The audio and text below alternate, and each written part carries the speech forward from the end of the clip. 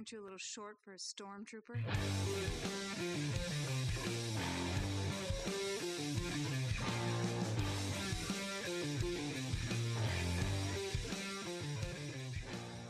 What's up, nerds? Welcome to another episode of the Multiverse Report. Tonight, we are recapping and reacting to episode 5 of Star Wars Ahsoka.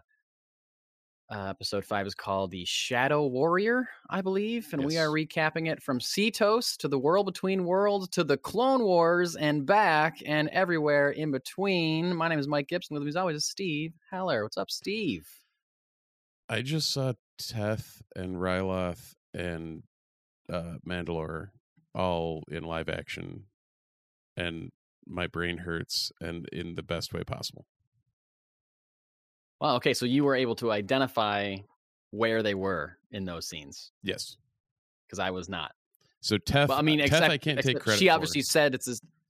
Go ahead, sorry. Oh, Teth I can't take credit for, but I knew that was, in hindsight, that was their first mission. Or one of their first missions. Yeah. And then Ryloth, all the Twi'leks kind of gave that one away. Because everybody. I didn't notice that. Oh yeah, I did. Yeah, you're right. There were a couple other ones. Yeah. Yeah. So and then Mandalore is Mandalore, but yeah, she said there's a siege of Mandalore. Yeah. And the Mandalorians in live action. Yeah. Holy shit. Either way. Yeah, that's true. For anyone who has not seen episode 5 of Ahsoka, I'm pretty sure we're going to wax poetic about this right quick here.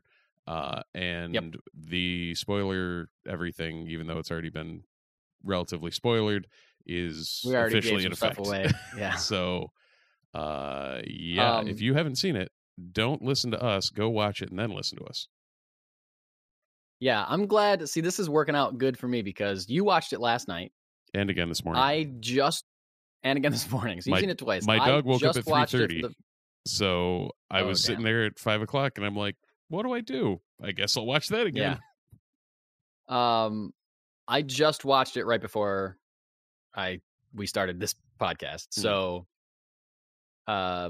you had the advantage of seeing it twice and being like, oh yeah, like Mandalorians and stuff like I definitely saw that. I remember seeing it, but like registering. It was just kind of like sensory overload, and I was just like, I can't believe that I'm seeing this. So I'm just like, you're defining things for me in the way like I would have gotten there if I hadn't just finished watching it 15 seconds before we started recording.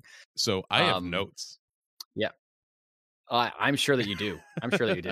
Can I get one thing out of the way that I just realized right before? Oh, fire at will, my friend. We started recording, and it's related because I'm sitting there, I'm watching Ahsoka, and it's a scene with Hera, and I'm looking at her, and I'm thinking, man, Mary Elizabeth Winstead is gorgeous. I have had a crush on her since, when's the first time I saw Mary Elizabeth? Oh, yeah, in Death Proof, the Quentin Tarantino movie, half of that Grindhouse project that he did with Robert Rodriguez. I was like, oh yeah, I remember seeing her in that movie and being like, she's gorgeous. Who is she? Looking her up. And then she was in Scott Pilgrim versus the World, where she's adorable in that movie. And then I just realized right as you were like counting down to start recording, who else stars with her in Death Proof? Rosario Dawson. They're like, she's the main character of that movie. So it's not the first time that they've worked together. And that's really cool. I just realized that right now. I was like, oh, yeah, no, they've worked together before, like, intimately. And there will be another Rosario Dawson connection later in this episode. Ooh, can't wait. So, Steve, you have the notes. Do you want to guide us through, or should we? Let's go initial perception. I'd assume people who are listening can understand that we're both very excited to do this, but give me your Cliff Notes on generals. Yeah, sure. Overall. General thoughts. At first, I laughed when the episode started and didn't immediately start in the World Between Worlds because I was just like, oh yeah, the frustrated cries of a million nerds just all yelled out at once, suddenly silenced. Like I was like, everybody wanted it to open exactly where it ended, and they're like, nope, no. So I thought that was fun. I mean, yeah, it was great. It was. You and I have been theorizing since we first heard that it was possible that Hayden Christensen was going to be in Ahsoka. you and I have been talking about or referencing, like, well, if he's in it, it's going to be a flashback or it's going to be a Force ghost. And Steve, what do we get? We got both of those at the same time, Right. which I did not expect. No. It's not an either or situation. It's both. Right. Yeah, he's a Force ghost in a flashback. Right. We didn't think we could do both, but we did both. And we did it better than I could have possibly imagined. Yes. Yes, I agree.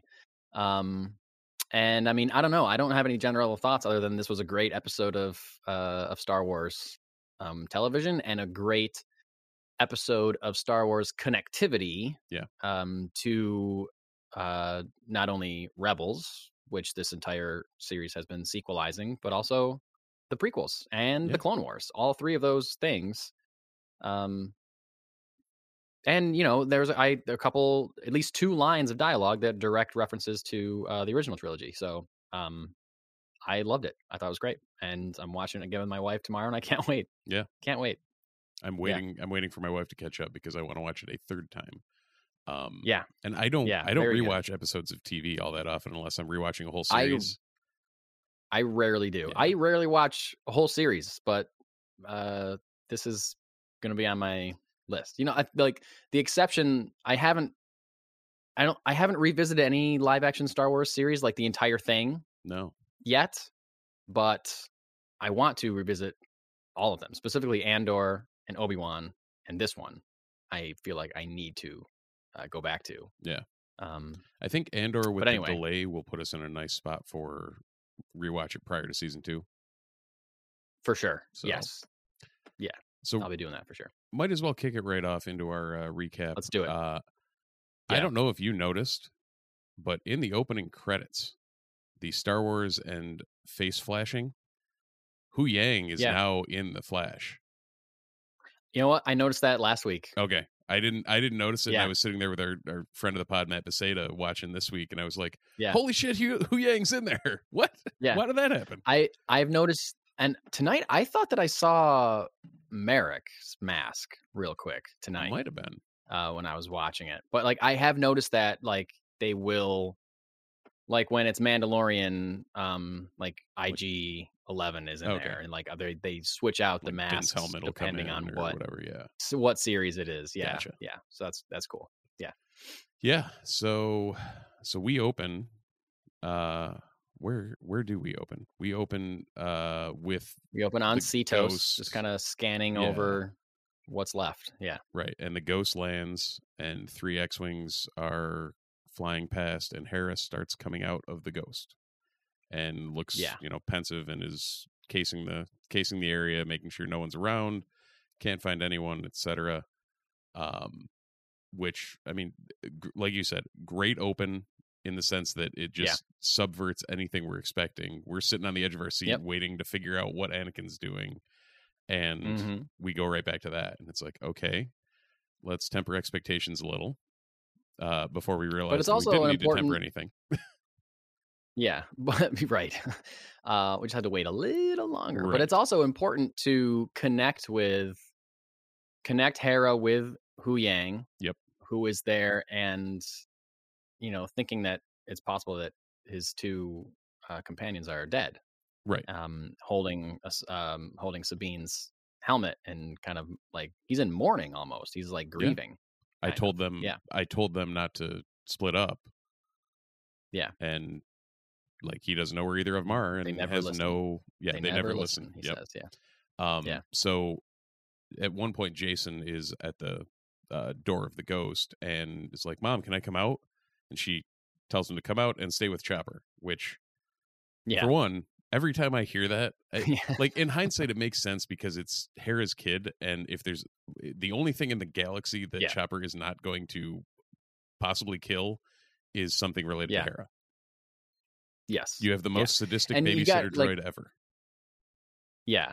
But also because he's so devoted to Hera, I thought that too. I was like, pretty dangerous droid to be leaving a child with. But I was like, he's been this kid's babysitter, right? Or like uncle. I'm just like, I might as well call him Uncle Chopper. I feel like I'm sure that he's helped raise this kid for 7 years. Yeah. So I think as parenthood does to all of us, I think watching after a kid has probably changed Chopper a little bit, probably mellowed him out a little bit and made him, well, at least, again, like you said, at least when he's around. I'm just Jason. picturing Chopper in a rocking chair on a porch, like just relaxing. Like, yeah. Yeah. Yeah. So yeah, after the Hu Yang revelation that he doesn't know where he is and he's reunited with Hera, and that we flash right to World Between Worlds, right back to where we thought we were going to be. And it starts right up with the like, I don't know, the acting of these two to capture the dynamic of Ahsoka and Anakin that has never been seen in live action, and to translate what is only been drawn and like imbued through the voice acting of Matt Lanter and Ashley Eckstein. They do a phenomenal job of it. Like, Ahsoka discernibly looks different as soon as she starts talking to Anakin. It just feels like Ahsoka. It feels like Snips and her master. Yeah. You look old. No, she said you look the same. No, she said you look the same, and he responds with, said you look old. Yeah, that's right. Yeah. Which I feel like is a way, like, we have to reference that we're de-aging him to look like to look perfectly in between episodes 2 and 3. Yes. Yeah. Wearing his Jedi battle armor, or no, he wasn't yet. That was only in the further flashback. Yes, which I noticed and loved, and I never noticed before now how much that battle armor is like the chest piece for Vader's costume. 100%. I've never realized that. Had you ever realized that before? No, and that was like, it doesn't translate like that from animation. I feel like it doesn't stand out as being like, yo, this is the same thing or a similar same piece of armor. So after I had that revelation, if you look at Vader, the way he's drawn in Clone Wars and Rebels, or the way he's drawn in Rebels, it looks the same as Anakin's battle armor is drawn. Right. So it makes sense, and you translate that to a larger, bulkier frame, that a human compared to the torso being the size of this microphone that they draw in the animation. But yeah, that was a nice nod. It was really cool to see something we'd only seen in animation realized. Yeah, absolutely. Sorry, we're jumping around all over already. We never. At first, I was like, I know. So he says, "I'm there to complete your training." Yeah. So the dialogue went. I was copying the dialogue down. It means you still have a chance. And she says, "To what? To live. Tell me what's going on. I'm here to finish your training." Yeah. She follows up with, "It's a little late for that. One is never too old to learn, Snips." Yeah. And it's like, okay. Which is something that he learned. Right. And then, all right, what's the lesson, Master? Live or die. Yeah. And then one of what you mentioned earlier, a perfect throwback to Return of the Jedi. I won't fight you. I won't fight you. I've heard that before. Right. And as soon as he said that, I was like, holy shit, that was perfect. Referencing his son saying it to him when he was Vader during Return of the Jedi, the Battle of Return of the Jedi. I won't fight you. Then you will die. Yeah. Yeah, awesome. And then he ends up, and at first I was like, they brought him back just so they could like fight in the World Between Worlds. Like, I don't get why. Like, at first I was like I was a little let down by it at first. I was like, is that all they're going to do is just have a lightsaber fight? Like, well, and then I don't need that. It was Anakin's saber, and this was Anakin going at Ahsoka. Not and this is for the rest of the episode. It is a very distinct differentiation between Anakin and Vader, because for sure. The way they represent each of them, and even the mix of the two of them, is very distinct. Yeah, it's great. Yeah, it is really good. But still, I'm like, I know she's fighting Anakin, but still, I was like, I wasn't thinking like, oh, I've seen this before. I've seen like in Rebel, like the Vader fight in Rebels. I was just like, well, I wasn't like, oh, we've seen this before. I was just like, can't they give him like some actual wisdom to give her? He's just gonna like fight her and like make like right. he's gonna make her a better fighter. That's like, gonna what be is the it? I don't. training. Yeah. I was like, I'll let it go and see what happens. But then they did a cool thing, which I'm sure is next in your notes, how Jason taps into the Force and hears the lightsabers through the waves somehow. Yep. So we get the Senator Organa Easter egg because that was my other Senator Organa Organa can't cover for us much longer or something along to that effect. Yeah. Great. Which, I mean, that's a perfect way to, tie it back to familiarity without I was like, oh yeah, Leia, that's amazing. Yeah. She does exist. Huh, weird. Yeah. So cool. I literally had Chop babysitting Jason really in my notes, right. which we've already touched on. But yeah, Jason hears the lightsabers clashing in the waves.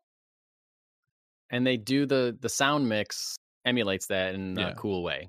Like where you can kind of hear it and you can't kind of hear it. And then they like, then they turn it way up. Yep.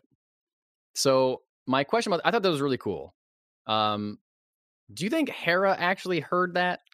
Because we've never seen a sign of Hera being Force sensitive or even attempting to use the Force. And I know I sound like the same people that were like, oh, Sabine can't use the Force, but same kind of deal. It seems same kind of deal. But like, I couldn't tell if she actually heard it or she just like was trusting her son.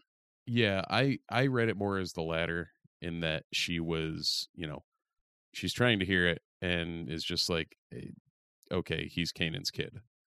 Yeah. Which we get verbatim stated. Straight. Jason has abilities. His father, Kanan Jarrus, was a Jedi from Hu Yang. And having Kanan referenced, Kanan Jarrus right? I was like, live action. He said the thing. Yeah. Tev's reaction was priceless too. Like, Paul's, and I apologize to Paul Sun Hyung Lee for calling him Paul Sun Hyung Kim last week because he was Mr. Kim in Kim's Convenience, and my brain is wired dumbly. But now you're good. He, as Carson Teva, his response was just like, okay. Like, his response was what everybody who hasn't seen Rebels is thinking at that point. Like, all right, he's a Jedi, great, now what? Like, what does that mean? This series, I mean, I commend them for it, I guess, but like, they're not beating around like spoilers for Rebels at all. They're like, well, we don't want to say that because people could watch. Well, and I'm sure a lot of people are going to be watching Rebels or were prior to this series or are going to now to catch up. Yep. But they're getting some stuff spoiled for them. Yeah. Which is their own fault for not watching it in the first goddamn place. Mm-hmm. But anyway. I feel like they're gonna be watching the whole time being like, where the hell's this Jason kid? Where the hell's this Jason kid? What happened? Oh, it's in the last episode. Weird. Like the last 10 seconds of the finale. Yeah. So from there, so we didn't mention at the end of the first lightsaber duel, you'll find there, well, I can't remember what the quote was, but instead of going back at Ahsoka, Anakin instead viscerally slashes the bridge. And sends her tumbling into the ether, where we see her, go through clouds, and then where she lands is this next scene, which is her kind of waking up and looking around, and we see, before we realize anything else, we see Phase 1 clones running at us. Steve, the volume of the gasp that came out of my mouth when I saw a clone trooper run past her would have scared my wife had I been watching it with her. And it's really cool. They do it all in one shot. How she's falling. Yep. She falls into like pink clouds, and then you can tell she stops, but like it's not, you couldn't even see like the ground at first. Yep. You just saw like more cloud, and then the cloud started, and then you're like, okay, well, there's a ground. She's there, lying there. She's alive. She stands up, and then boom, there's a clone running by, and immediately you're like, Mm-hmm. holy shit, a second one.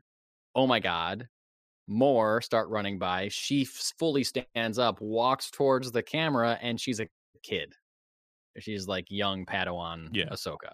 Like that whole thing, that was just an incredibly well done sequence of events. Because like you don't know what's happening, you don't know where she landed. Mm-hmm. You're confused that it's a clone. Then you realize what's happening. Then the final thing is being like, oh, and she's young. That's amazing. Right. And so cool. Just that many layered. It's just like a magic trick. Like the whole thing just like you keep thinking and then they keep doing one level more.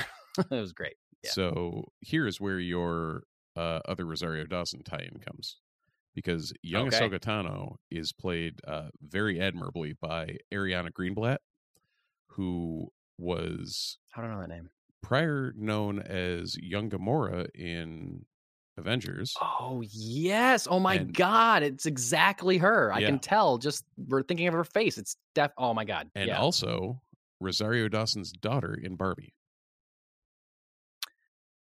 What? Yeah, Rosario Dawson's in Barbie. Apparently, I've never seen Barbie, but that's what was read.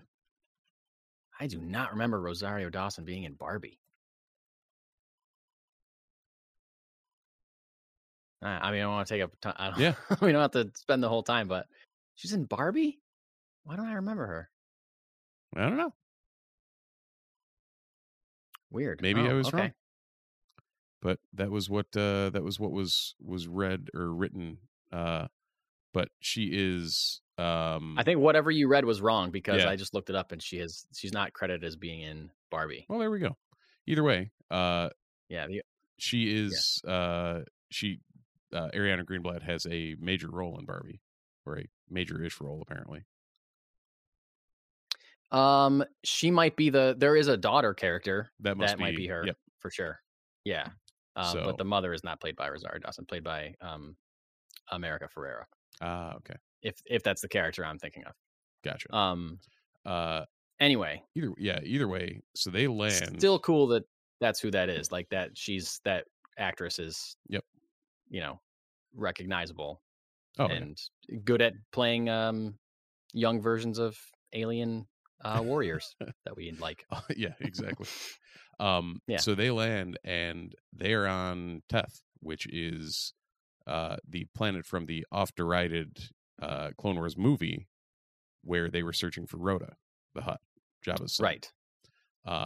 Right. That is the battle with which they fall into at first, where young Ahsoka, with her original green saber, is running around looking confused as to where she is and what's going on. You see, I mean, it's insane the way they do it. You see LAATs, like the troop transports landing. You see ATTEs like walking past, and it's full blown in the battle. Yeah, except it's not full blown, really. And I think it's very smart of them to do it that way, because one, I'm sure it saved them a ton of money on either CGIing different planets, or building sets for 3 different locations. If you keep it in this like fog, in this cloud, and you do the explosions or the lights highlighting like the vehicles and other people, like you said, like it was really effective and it is really cool looking. So like, I'm sure they partly did it as a way to like cut the budget on what they needed to show, but also make it feel real enough, and also make it visually interesting and super cool, but also keep it looking kind of like a dream and a vision at the same time. Like it accomplishes all those things, like their real world budgetary goals, but also like the goals of creating a look and a feel of something that we've never seen in live action Star Wars before, really. Like this is like a Force vision. And although they know where they are, because those clouds are there, like there's no like distinguishing architecture or anything. So like we have to rely on like other visual cues or dialogue to like say where they might be. And they could be anywhere, but like it's a really smart and cool way for them to do that. I really liked like you see the explosions go off and it's highlighting like the, people around them. So it gives the illusion that it's a bigger, it is an actual battlefield instead of just being, a small room in front of a screen or something, like it was really smart way for them to do that. Yeah, no, they did it quite well and kind of, you may continue with your notes. I don't know if you might be skipping a little slow here. Yep. Oh, maybe I am. Yeah, you seem to react late. Can you hear me now? Yeah. How long's the delay? A big delay. Yeah. Pretty big. Sizable. Yeah. So, yeah, just trying to make sure that things are closed. So from that point, it kind of flashes out, and then we're at the Battle of Ryloth. Right. And that's something like I wasn't positive that's where we were, but you referencing like I did notice that there were Twi'lek generals or whoever else there, so it makes perfect sense that would be Ryloth, and referencing one of our main characters, Hera, her heritage and where she's from. Like it makes sense that and her father they would go there, especially since for sure, absolutely. And they spent a lot of time there in the Clone Wars series and the couple episodes of Rebels. They go there, I feel like too. So yep. It's a big location for these characters, so it makes sense. Yeah, that they would choose that one. At the end of the stretch, did you notice the Easter egg of who was talking to the Twi'leks? Was it Rex? It was a Phase 1 Rex. Yes. So he showed up in both his Phase 1 and later his Phase 2 armor. Oh, I didn't. Where was later his Phase 2? Just on the on the Mandalore? Yeah, on Mandalore when Tamura Morrison talks, he's in his Phase 2 armor. Okay.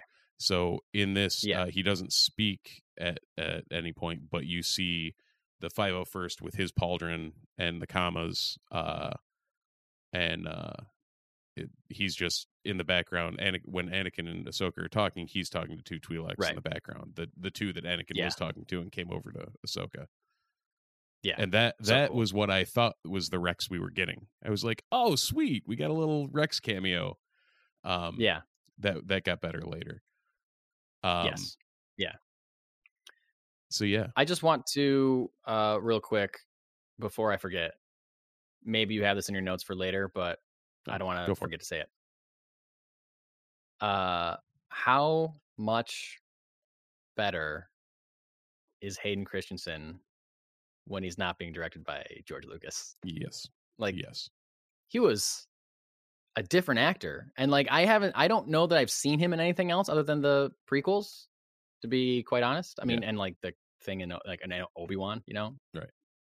But and I remember quite recently I feel like I read or heard on a podcast how apparently while they were filming the prequels, he was attempting to give like a more layered, intense kind of performance, and Lucas was just say the line, like kept like kind of derailing him to like go broader, bigger and broader, which he got really derided for. But given him I feel like Filoni is kind of just letting him do, Filoni is certainly not making him or forcing him to be the Anakin that he was in the prequels. He's got a lot more nuance. Yeah. He's clearly really like acting. I don't know. Like he's clearly taking a step from what Matt Lanter did with the mannerisms and vocalizations of Anakin in the Clone Wars, because it's a whole new, like, it really is a nice mix. And there were a couple of points where you hear him and all I can hear is Lanter in the Clone Wars. And it was like, there were a couple of times he had that wry grin after he said something. And I was like, that is exactly the look of what Anakin did in animation. Yeah. And I feel like a lot of that is whether or not Hayden Christensen specifically studied how Anakin was portrayed in the Clone Wars Yep. or not. This episode was directed by Dave Filoni, who also was the creative mastermind and director of a lot of the Clone Wars, Right? The showrunner of the Clone Wars. So even if Hayden Christensen has never seen an episode of the Clone Wars, which I don't think is true, I want to say there were interviews with him where he was like, "Yeah, I've rewatched it multiple times." Yeah, he even said that he was interested in voicing the character of Anakin, and they never asked him to. Yep, which is a mistake, Star Wars. But whether or not he's seen it, and I do believe he's seen it, you got to know that Dave Filoni is just directing him the way that he directed the voice actors and the animators in that series, because that's like his version of Anakin would say it like this or would move like this or whatever. So like that's probably a big reason why he feels like he's still both. He feels like the Anakin from the prequels because he's the same actor. They're de-aging him. He's looking like him. He's wearing the same like clothes and stuff. So yes, but also he feels like the Clone Wars Anakin because he's being directed by the guy that invented that version of Anakin. Right. You know, absolutely. Yeah. So it's a perfect meld of the two, I think. Yep. And all the way down to the hair. Like they even pulled off the flippy hair thing. Like I don't know how, but they did. Yeah, he had a couple different hairstyles in those flashbacks too, which is awesome. Yeah, and he's just 10 times better than 100%. any scene of him acting in the prequels. Yes. In this one episode. Yeah. Like, sorry, prequel fans, but he's so much better. You can tell. Yeah, it makes me feel bad for the rest of his career because he was so derided for what happened there. Hey, but I think it's working out fine. okay. Yeah. He's doing fine. Yeah. So from that point, an exchange that I noted, Anakin, I'm teaching you how to lead, how to survive, and to do that, you're going to have to fight. What if I want to stop fighting? Then you die. Yeah. Which after that, Anakin turns and walks away, and two of the most stark and beautifully shot scenes I have ever seen in Star Wars happen back to back. And for anyone who, well, actually, no, everybody would have seen it at this point. So Anakin walking away in the standard arm out, like Anakin and Vader pose. And every time there was 2 or 3 times where like a blaster hit or something and light flashed, and it would switch between him and Vader. And the music and the breathing and everything was just like perfectly timed. The lighting changed and then switched back. And it gave you enough pause to be like, okay, something's going to be going on here. And then that's followed up by all these ATTs and clones and everything flying past, and Ahsoka just sitting there. Like you can see framed in the center of this shot of death and destruction, and her just sitting there with her arms crossed, like thinking or waiting or trying to figure what the next step is. And then it pans out. Yeah. So cool. Yeah. So cool. I don't know. There's nothing else. There's no real other words. It's just like, it was so beautifully done. And I feel like there's a lot of times in animated versions of Anakin, whether it be Clone Wars or he's Vader in Rebels, or even in like the Genndy Tartakovsky Clone Wars animated series, that I feel like they always find a way to remind you that Anakin is going to become Darth Vader, or that Darth Vader used to be Anakin. Like, or they go like one way or the other. Like, they cut that like the Rebels fight where the mask gets cut, which they emulate again in Obi-Wan.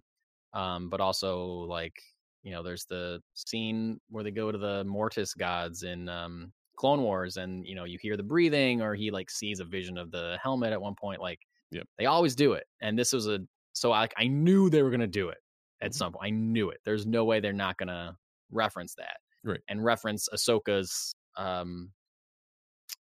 struggle with that, you know. Yep. Like this person that I revered is also this monster, and now I'm training with him again in Right. some weird force vision. And I thought that was a really cool way to do it. And even cooler, kind of what they reference at the end, but I'll talk about that when we get there. So yeah, we see that cool flash of him as Vader before it pans out, and then it goes back to the non-force people after that. Yeah. All right. Yep. It goes back to Hu Yang and Hera on the Ghost, talking about like Anakin gets a reference, and Hu Yang describes. Hera asks Hu Yang about Anakin, and Hu Yang describes Anakin as intense. Which is that is a word you could use to describe Anakin. Yeah, for sure. Accurate. And then, Chopper being mouthy and whatnot. And then it pans back to the Siege of Mandalore. Actually, no, that was so during that scene is where Chopper says he might sense something. Well, I think isn't that where we also see Mon Mothma say that the fleet is yep. coming to get them, and she's going to be stripped of her, or she's going to be judged whether or not to be stripped of her rank. Yeah, rank. Yeah. So, yep. Sets up more normie people drama to match the Jedi drama. Right. So then, wait, no, doesn't that scene happen after they already found Ahsoka? I think it does. I think hearing from Mon Mothma happens after they find Ahsoka, because Mon Mothma says you have to return with her, and the Senate's going to need to hear her testimony, or the committee's going to need to hear her testimony in order to decide. Yes, and they say that right before she comes in and says, "I know what we have to do." Right. With the purging. Yes. Yep.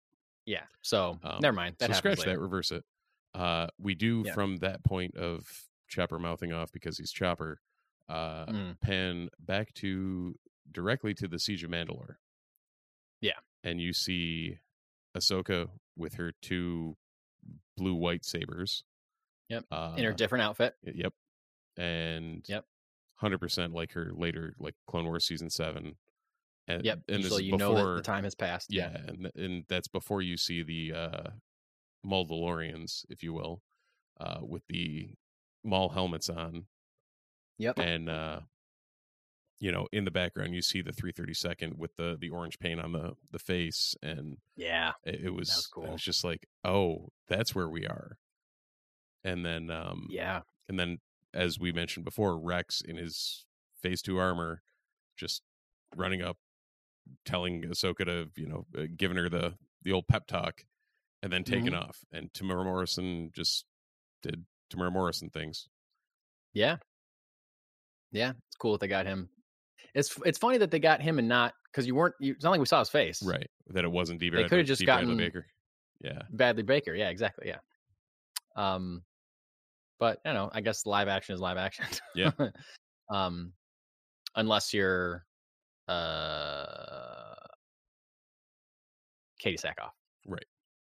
Well, and that may have confused people that hadn't seen, like, we've already seen clones and Boba Fett and everybody else voiced by Tamara Morrison. Yeah. So, good point. Does that throw somebody off if D. Bradley Baker, who plays it relatively similar, but definitely distinctly different from Tamara? Different for sure. Yeah. Good point. So this I liked a lot because they do reference, because Anakin in this one is just a Force ghost. He's not part of it. He's not a memory, Right. And a lot of the dialogue in these flashbacks could either be Anakin as a Force ghost or Anakin as a memory. Right. There's a couple times when he seemingly is like, we're in a war, we have to go fight. Like these, like, the early, especially the separatist droids are showing up, so like that's clearly like a memory line. But then he'll say something a little more like mystical or helpful or whatever. That's like, okay, still a Force ghost. But then he's like, I don't remember this battle. Where are we or whatever? Like, then clearly that's like a clearly more of a Force ghost kind of thing. And she's like, we had parted ways by this point or whatever. And goes from there. I don't know. It's really cool. Well, and great job. I guess that's that whole conversation of at the Battle of Mandalore. you're a warrior now as I trained you to be. Is that all? Yeah. And like it gets into that. I think this whole thing works extremely well as Ahsoka realizing that she's not doomed to the same fate that Anakin was, Right. just because he trained her. Yes. And this scene itself is the one that kind of breaks that, of him saying, you know, things that you could 100% hear Anakin say, you know, but her responding with part of that legacy is death and war. Yeah. And that he's more powerful and dangerous than anyone realized. And like her confronting him about this sort of stuff is what's helping her get over that hump and realize, hey, I don't have to be Anakin, you know, just because. And you even saw it, as weird as it sounds, one thing I noticed was you could tell in the lightsaber style between the two adults Ahsoka moments in World Between Worlds. She was extremely defensive and pensive and tight in the opening before he cuts the bridge out from under her. Yeah. And then you see Greenblatt playing Ahsoka as a youth in that very flippy or acrobatic style. And what Ahsoka was in this light, airy style of combat. And then when they go back to, because after this dialogue, Anakin, no longer Anakin, gets pissed off and kicks Ahsoka back to the world between worlds. World Between Worlds, yes. And he emerges as pre-suit Vader. Right. And that is what I was saying earlier, is like another cool way that they're doing this. Like, part of the, like, I liked the Vader versus Obi-Wan fight at the end of that Obi-Wan show. I like the dialogue that Hayden Christensen had with the mask ripped open. But also, I'd already seen that in Rebels. Like, it was very similar to fight in Rebels. Right. It was 100% to get people that hadn't watched Rebels to see that. Yes, to see a thing like that. Yes. But this is a great way, like, oh, you want to see Ahsoka fight Darth Vader again? Okay, here. This is Ahsoka fighting Darth Vader, but just not the same suit Darth Vader. Yeah. Not suit Vader. Which is awesome. And it was cool, like, the effects on his face or the makeup, whatever they used, looked really good. Like, I could tell immediately that his eyes were yellow and that his face was more like gaunt, and the shady makeup that they use on him at the end of Revenge of the Sith and stuff, like, was back. And then, and she confronts him. Yeah, and you're right. She's more confident, and she knows what she wants, and she believes in herself, and she takes his saber away and holds it up to his throat. Yeah, I mean, in a super smooth move that I don't even know if they really shot it that well, because it was just like she did a thing like this, and then all of a sudden it was in her hand. They didn't specifically see it, but like clearly she did. Yep. And then it fades back into light side Anakin. Yeah. Again. And you get the time to die, I choose to live. Yeah. Was the response. And it's like, okay. There's hope for you yet. Yep. He says to her. It's the last thing he says. Yeah. Prior to that, he accuses her of lacking conviction, which, okay. Yeah. But they did, like you said, with the episode 3 Vader look, they made that fight feel like him too, like how we saw him go at Obi-Wan. Yeah. And it was very, Vader unleashed versus constrained by the suit. Yeah, it was dark side fighting for sure. Dark side lightsaber moves. Yeah. Aggressive. And the transition back to Cetos was excellent. Her just like, or the water. Yeah. You can't really tell if she's sinking or the water's coming up, but it was cool. Right. And she just like lets it happen. Like she's not fighting it or scared or whatever. She just like lets it happen, and it cuts to her floating in the water and being lifted up on the Ghost. Now, I guess awesome. that brings back the question of everything that we saw in World Between Worlds. Like, is that Force Ghost Vader, Anakin, or is that her memory of that and her dissociation like, and trying to overcome what she needed to. Like, is there the Force component of it, or is it just all in her head, or what? Because she already knows World Between Worlds. But she was really gone because they were not picking up any life form scans. Right. They were like, Yeah. Chopper couldn't find anything, Ghost couldn't find anything, and the X-Wings like Carva. Why are we what's his doing name? this? Carson. Yeah. Carson.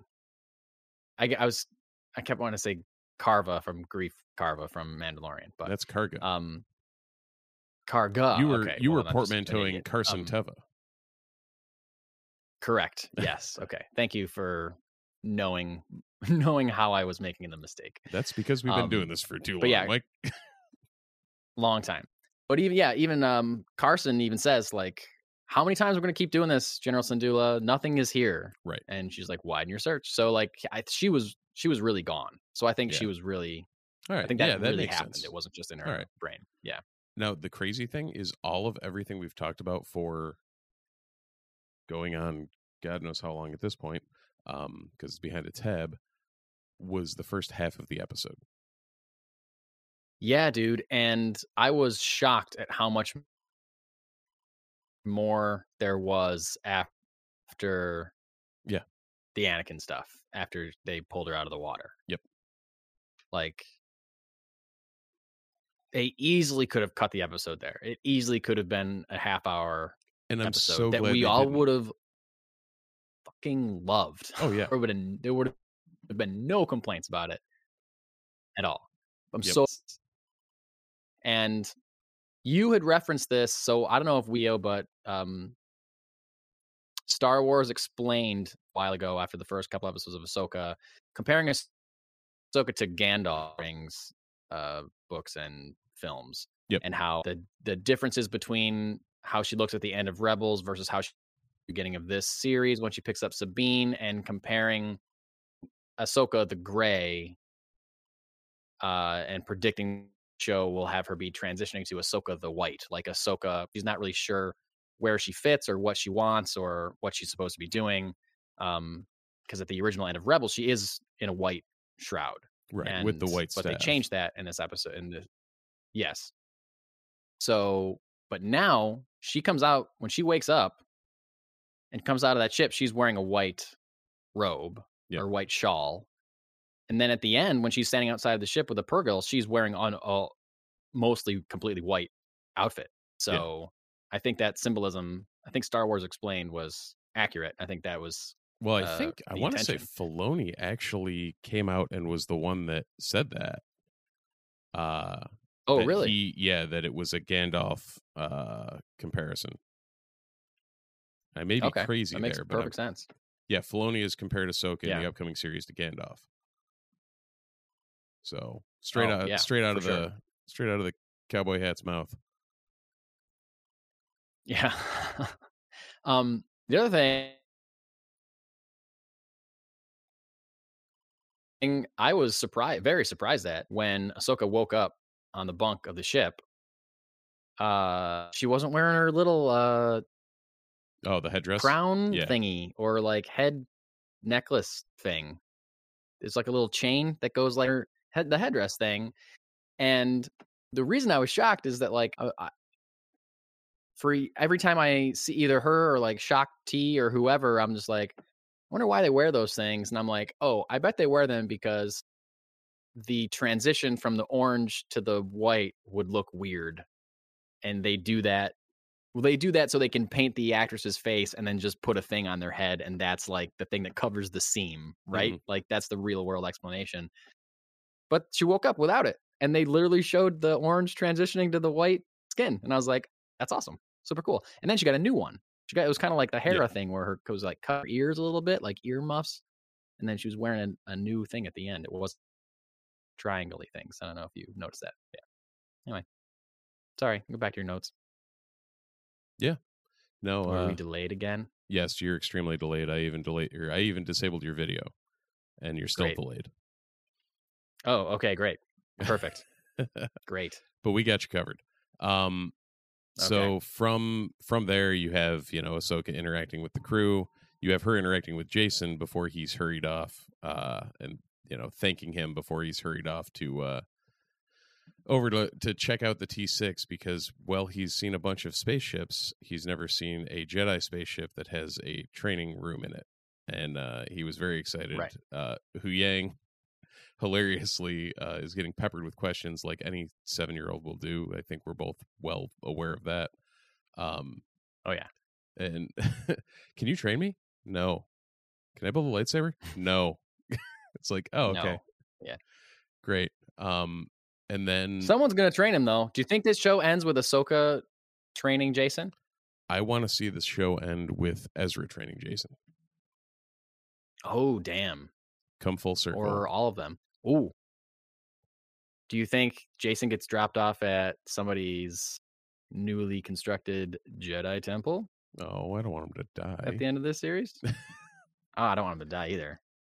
But hey, Grogu didn't die. That's he true. was there for a little bit and he got out. Yeah. He got better. Yeah. No, that'd be... All right, now we got options. Possible. Yeah. We do. So Hu Yang, when he wakes Ahsoka, or when Ahsoka wakes up, he shows her the broken map. Apparently, it's been imprinted on by Sabine, so she's able to discern what happened. So she apparently has that psychometry ability like Quinlan Voss or Cal Kestis had, and can... Rey also can do that. Yep. See... she does it with the knife in your favorite movie, Rise of Skywalker. She also did it with that lightsaber thing. Oh, yeah, of course. Yeah. Yeah. You know, main point of first movie. Yeah, I know. But yeah, that apparently... I just like making you... I like forcing you to think about Rise of Skywalker whenever I can. That's all. I don't. So yeah, Quinlan Voss is one of the few earlier Jedi that was known to do that. Then we saw Kestis do it in the Jedi Fallen Order games, and like you said, Rey. So apparently what was thought to be extremely rare is not as rare as we thought, but still rare. But she is she's able to discern what happened by, you know, feeling this from the pieces of the map, and realizes there's no way that they can get there because the map's too busted. Womp womp. Mm-hmm. Womp womp. No, that's not the sound a Purrgil makes. Yeah. No, it's not. It's not. But then she looks up in the sky. It's a bird. It's a plane. Oh no, it's the Purrgil. Mm-hmm. And then it cuts back to the conversation we already talked about between Hera and Mon Mothma about you have to come back. The fleet's coming to get you. And then Ahsoka decides to hitch a ride with the Purrgil. And takes a page from the Ezra book, standing outside on the wing of a plane. What am I, an idiot? Ship. And you know, kind of force connecting with, force connecting with one of the main whales. They look great. They spent so much money on the CGI for this show. They look really great. This is like movie level stuff that we're getting in this series. All the shit that we complained about for all the other series, be it Marvel or Star Wars or whatever, I think they realized, hey, we need to stop cutting corners and just throw it at this, because they did, and it looks great. They did. It looks great, for sure. And, you know, it's probably the money they saved on not CGIing Ryloth or Mandalore in using that pink smoke like we already talked about. It's like, well, we'll save that money. We'll put it into the Purrgil at the end. Well, now, and I'm curious. And like, I'd assume the flashback scenes were all volume scenes, and like probably that's how the volume needs to be used. Stuff like that. I agree. Yes. Yeah, for sure. So the fleet shows up while Ahsoka is trying to get this Purrgil on their side. Carson has to go and stall, which I think is funny. Like, okay, I'll tell you, but you're not gonna believe it. Yeah. And then I thought that it was going to be similar to the end of Rebels, where the Purrgil were just going to like turn around and wrap their tentacles around the ship and carry them. But oh no, they have to fly inside of the mouth of a Purrgil. And as they were doing that, I got reverse Empire Strikes Back vibes of flying out of something that isn't a cave. They're flying into something that is not a cave, but is a giant mouth. I thought that was really cool. I feel like the scene of it closing must have been made as a direct reference to the worm mouth closing in Empire Strikes Back. Yeah, absolutely. And yeah, they take off. That was really cool. Hera's quote: "General, you should probably, or Commander, you should probably move. Like, you don't want to get run over by space get out of their path." Yeah, and then she's like, evasive maneuvers. Yeah. Now those ships I was impressed with because but Ahsoka admits to keep talking. Okay. Sorry. No, those ships, we've seen them a couple times here and there. They were being built over Corellia. I think they've shown up in most of the episodes this season, but they don't have a name. Like, there is no designation for them at this point. Really? Yeah. They kind of look like an MC-30, which was like the Moncal cruisers that were smaller. And the home one is an MC-80, and they're closer to that size, but there is nothing outside of a Return of the Jedi concept art that is similar to what they are. So those interesting ship nerds are still awaiting what they'll call this damn thing.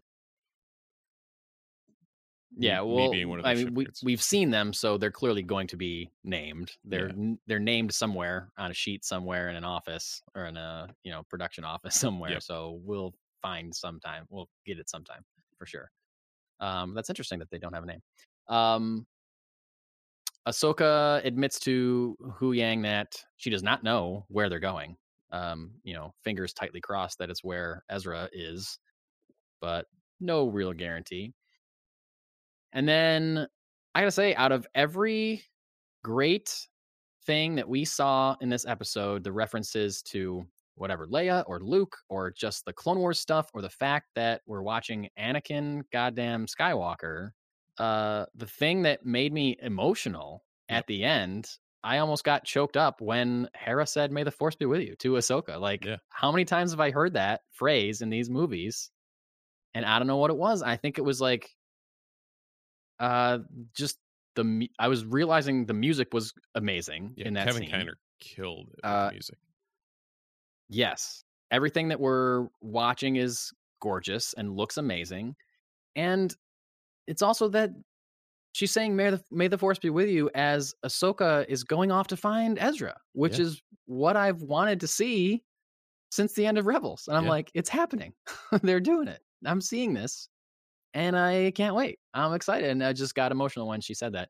But speaking of the music, like you just mentioned, what's the composer's name? Kevin Kiner. Same guy who did Clone Wars, Bad Batch, Rebels. Kevin Kiner. Yep. Okay. So yeah, he definitely knows his way around a Star Wars. You notice it was one of the first times, I don't remember which, it was one of the times that Anakin and Ahsoka were fighting. The music was like, it was like a variation on Duel of the Fates. It wasn't the same exact melody, but it was like bum bum, or it's like, instead of the bum bum, it just went bum or whatever. Like, it was like there, but it wasn't there. Like, the next time you watch it, like, pay attention to the music in that scene. Like, it was like a reference to it without actually being it, if that makes sense. All right, it sounded like that to me anyway. I could be wrong, but like, they were really pulling out all the stops for prequel references there. I think it was great. It was really cool. So yeah, that's episode 5. Do you have anything else in your notes? That's pretty much the end of the episode. We see Purgil's blast into hyperspace. So anyone who hasn't seen Rebels, who just saw this, that could be a make or break moment for them. Like, what, you're telling me these whales can travel through hyperspace? Yep, I'm out. Just these ones. It's fine. Yeah. No, I mean, in general, it was just like everything was so perfect. I can't describe it any other way. It was like, it was great. They hit every note they needed to. The actors just absolutely knocked it out of the park. It was so good. So good. So good. David Tennant still is so good. David Tennant, like, yeah, still bringing it. Yeah.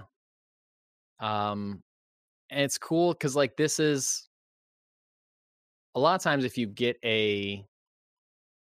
well, no, because it did that too. I was gonna say like this was an episode that didn't really move the plot forward too much. Like the second half of it did, but we spent a lot of time with just the flashbacks. And I feel a lot of times if we get an episode that is just character focused and doesn't move the plot forward enough, people are mad about it. Well, I usually seem to enjoy those episodes quite a bit because I like character moments, and especially if we have time for character moments, then give them to me for sure. Right. And this I think this wasn't fan service. It was a little fan servicey. It was fan service that makes sense. Right. If you look at even within this episode, when a quote unquote Ahsoka the White comes back, watch her mannerisms, watch how she snips his back. And that's what everybody was complaining about for the first joking. 4 episodes. Exactly. And it's just like, yo, he knows what he's doing. Right. He created this character. He knows how to write this character. He knows how she is. Yep. She's like this for a reason. People, come on. Yes. Yeah, I noticed that immediately. That she was more smiley and bubbly, for sure. Because she knows that she doesn't have to become the next Vader now. You know, she's like confronted a fear and has survived and lived. Yeah. And that's like part of being a Jedi is you have to confront your fears and your worst nightmares and stuff, you know? That's why Luke had to confront Vader in Return of the Jedi. That's because it was just his quest, you know? I was going to say something else, but I don't remember what it was. But yeah, great episode. Absolutely. Great episode. Oh, you fan servicey. Like it was fan service that was like relevant. You know what I mean? It was a way to give us something. It was a way to give fans what they wanted, but also serving the main character of the show, Ahsoka Tano. Right. It wasn't fan service for the point of fan service. It was actually it wasn't bending over. Yep. Yeah. It wasn't bending over backwards to like figure out a way to give you the thing or, you know, like, I don't know, like Finn in Force Awakens when he's like digging through parts in the Falcon and like pulls up the training orb and like looks at it again before he pulls it. Like, right. Yeah, I was spending a little too long on that. Like, I get it. I get it. Look at it once and toss it. Don't like do the triple take at it. Yeah, exactly. That's a little too much. But and that's even like minimal compared to like some Marvel fan service that we've gotten 100%. Over the years. So yeah, but yeah, it was fan service that was just relevant and made sense to the story they were telling, and that's the best kind. 100%. Yeah. So only 3 more, right? 6, 7, and 8. Yeah, that's a bummer. I mean, I'm assuming that next episode we're meeting Thrawn. I would think. Because we didn't get anything with those other characters. We didn't get anything with Sabine or Elsbeth or Skull or Hottie. Nothing. So I wouldn't be surprised if we don't get anything with Hera or Ahsoka in the next episode.